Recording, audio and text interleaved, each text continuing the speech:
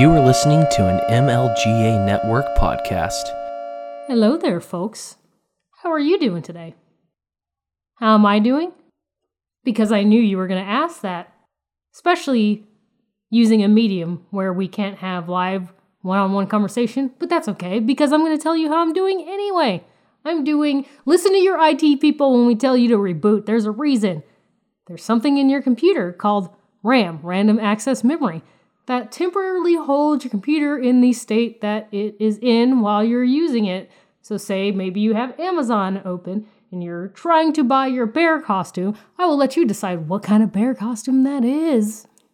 And then you have another screen open. You're watching Real Housewives for some strange reason.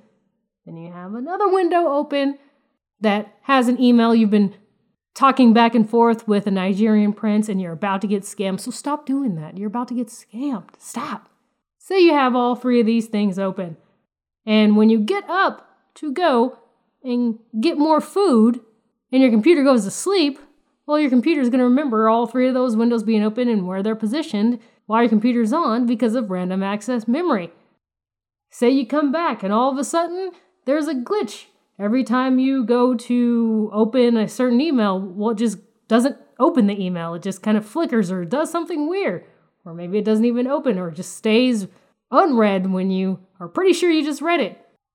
We might tell you to reboot your computer.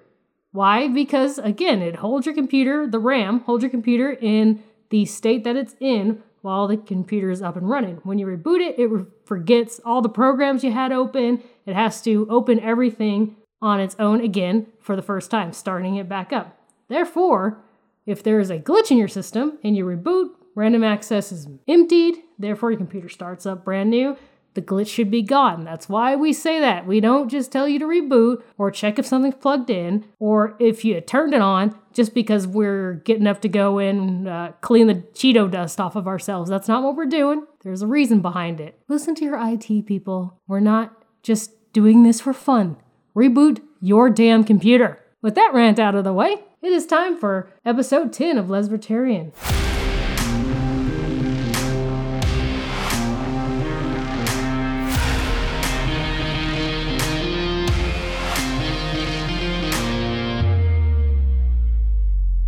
Welcome to Lesbertarian, the only place for liberty-loving muff divers and muff diving enthusiasts.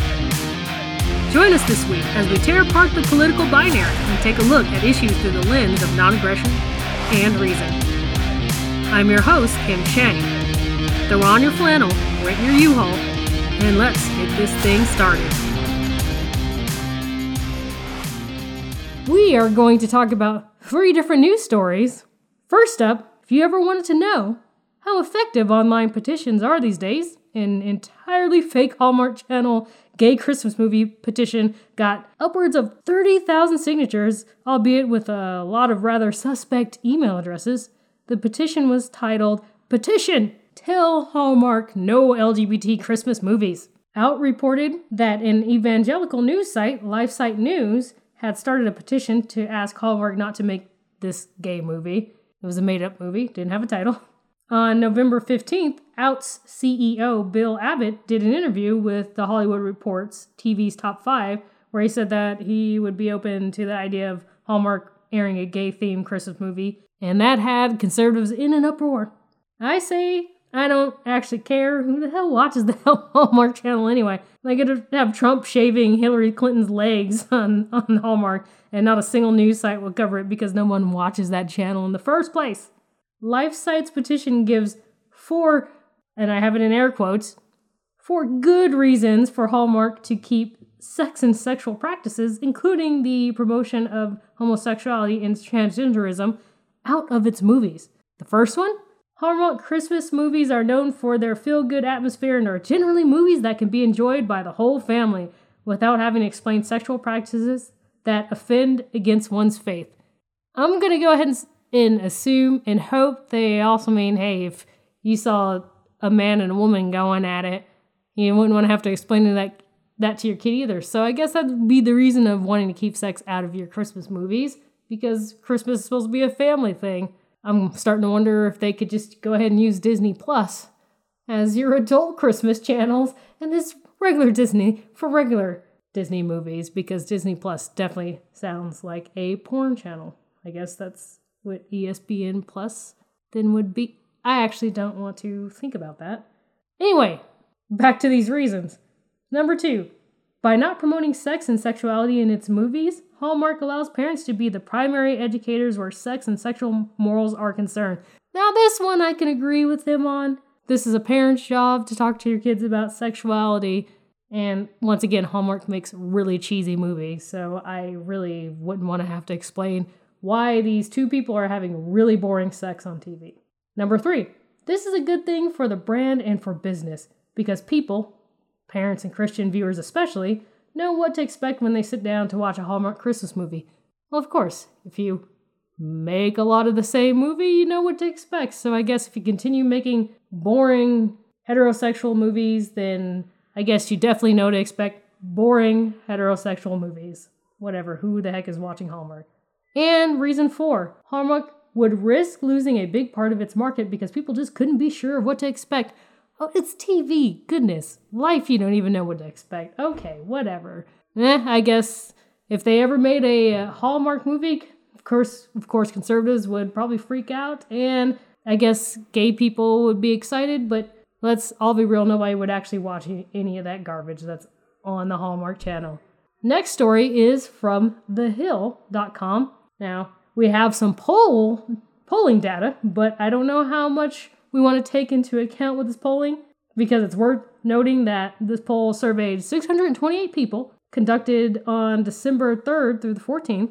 I don't actually know what they mean when they say the sample demographics accurately reflected party affiliation, gender, region, and age according to OH Predictive Insights. Okay, so I guess take this with a grain of salt. Democratic 2020 White House hopefuls Joe Biden and Pete Buttigieg are in a statistical dead heat with President Trump among Arizona voters, according to a new poll. In a mock-up general election, Biden has 44% support compared to Trump's 46%, according to the OH Predictive Insights poll released Monday. Buttigieg has 43% support compared to Trump's 45%. Both of Trump's narrow 2-point leads against the Democrats are within the 3.9 percentage point margin of error. The results show a decrease in support for the former vice president, who led Trump 49% to 44% in the state based on a May poll. But Buttigieg, the mayor of South Bend, Indiana, has increased his support 6 points, up from 37% when he was polled against Trump in May, to meet Biden at the top of the field when placed against the president. I would love to go ahead and say, yay, here we go. This poll is showing that the candidate that is running for president that is gay, openly gay and married, is doing well in some poll that only 620-something people took. If we're really going to talk about the truth, the Democrats really, if they're hoping to get Trump out of office, and there are plenty of people who want Trump out of office, their chances are looking really bad. Their candidates look terrible. Kamala Harris just dropped out, thank God. Bye, deuces, nobody cares. And you have Elizabeth Warren, who I think just apologized for talking about how she was Native American. Did she apologize for that? I really hope so. There is nothing Native American about that woman, not even a small percentage. I don't even care. That was weird. I don't know why she decided to bring that up. Maybe it's because to be a Democrat these days, you have to figure out how marginalized you are. You got to figure out in your DNA, somebody, something, somewhere in your DNA had to be oppressed, and you've got to figure that out before you can run for office so that you can tell all of your constituents just how disadvantaged you are, and you, as a somewhat more disadvantaged person, might be a better choice for disadvantaged people than the person with less disadvantage, and that's how it's just going to go. We're just going to go with all the disadvantages, and whoever has the most of them, let's vote for that person. No, I'm feeling at this point we're about to end up with 4 more years of Trump because the Democrats, their stable of candidates, awful. So I don't care what polls you do, that guy's got dementia of some sort. Oh. All right, so guess we'll see what goes on after this next election. We'll see. Next story. According to anti-mafia investigator Nicola Gratteri, the mafia has evolved along with society. That was his quote, that the mafia have evolved along with society. How have they evolved, you ask? Maybe you figured that out. This is called Lesbertarian, after all. Gays are now allowed to join the mafia. A drag queen under the name Lady Godiva, because that's really original, is the scion of one of the crime families. The inspector said they intercepted supposed passionate letters between a crime boss and a young lieutenant, among other instances. The catch? They can't go parading it around. Basically, gotta keep that tough guy image up. You can't be flamboyant, can't flounce around. I guess you can't prance and preen if you're gonna be in the mafia. So I guess for the people who are dreaming of being in the mafia, here is your chance, guys. Actually, I would just say maybe not try to join organized crime, but hey, I guess that's progress when the mafia allows gay people in. Moving forward. Until next week, we will be moving forward. You can reach me on Twitter at Lesbertarian. Also Instagram, Lesbertarian. Hit me up on Gmail, lesbertarian@gmail.com, or just search out Lesbertarian on Facebook. And check out our entire network. The Make Liberty Great Again network has a lot of awesome shows. We've got the Make Liberty Great Again flagship podcast. We have Thank You for Your Servers, Techno Agorist, Voluntary Vixens, The Morning Drive with Dave, all this good stuff, and we're going to have more. So continue checking this network out, share the podcast episodes with your friends, and I will see you guys. Well, I won't actually see you. It's just easy to say see you, and I can't even hear you guys. Guess I'll talk at you next week.